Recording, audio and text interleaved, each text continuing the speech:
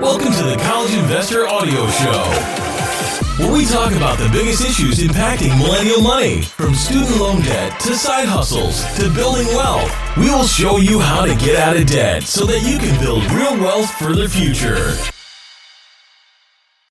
Hey guys, it's Robert from the College Investor here, and today I am talking to you about the best alternatives to Quicken.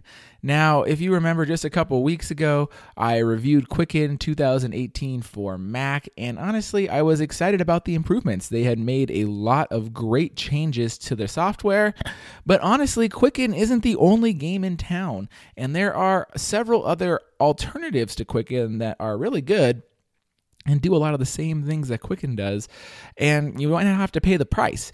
So let's dive in and talk about the best alternatives to Quicken and where I think you can get the most bang for your buck. Well, the first alternative to Quicken is Mint, mint.com. And Mint was made by the same company that created Quicken, which is Intuit.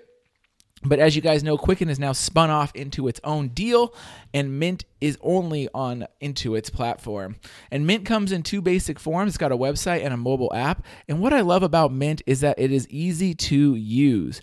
I consider Mint a spending tracker more than anything else. It is a great way to set up a budget, track your spending, sync all your accounts, and it lets you categorize all your transactions so that you could really know exactly what is going on.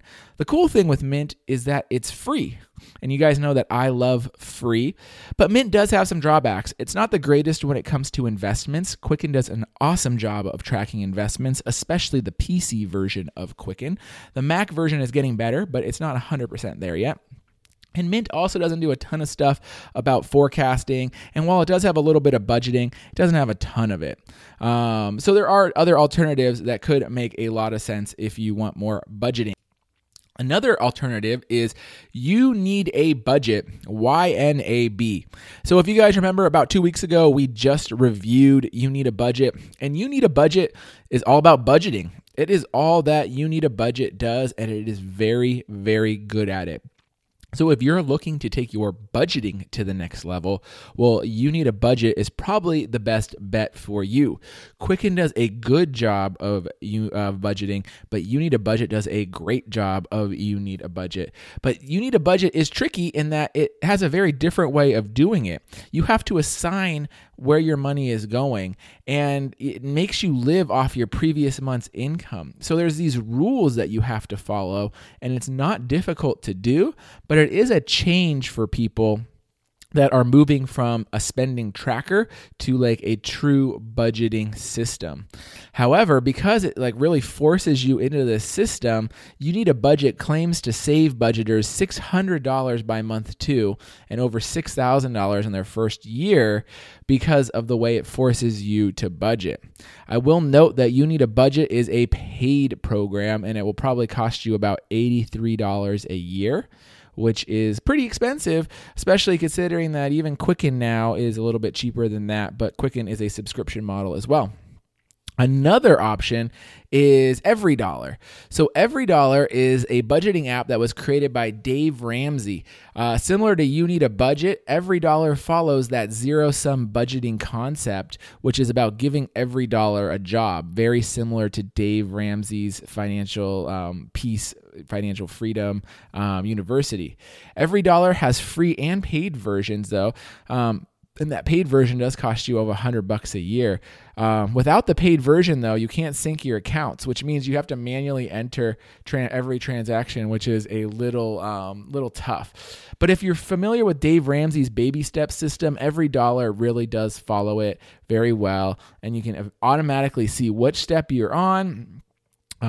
And really integrate well with what Dave Ramsey's talking about. I know there's a lot of people in that debt-free movement follow Dave Ramsey closely, and EveryDollar is a great way to do it. But EveryDollar really just focuses on budgeting. That's all it does. It doesn't have a lot of other stuff. So it might not be everything that you want. And finally, there's Personal Capital.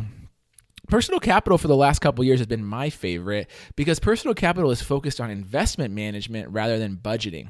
So it definitely lacks the budgeting stuff you're going to find in Quicken and Mint. It does okay. It tracks your spending. You can know where your income is, where your expenses are. But where Personal Capital does a lot better is investing. It takes care of how your investments are performing, what your asset allocation is, and it has strong analysis tools that help you discover hidden fees and more.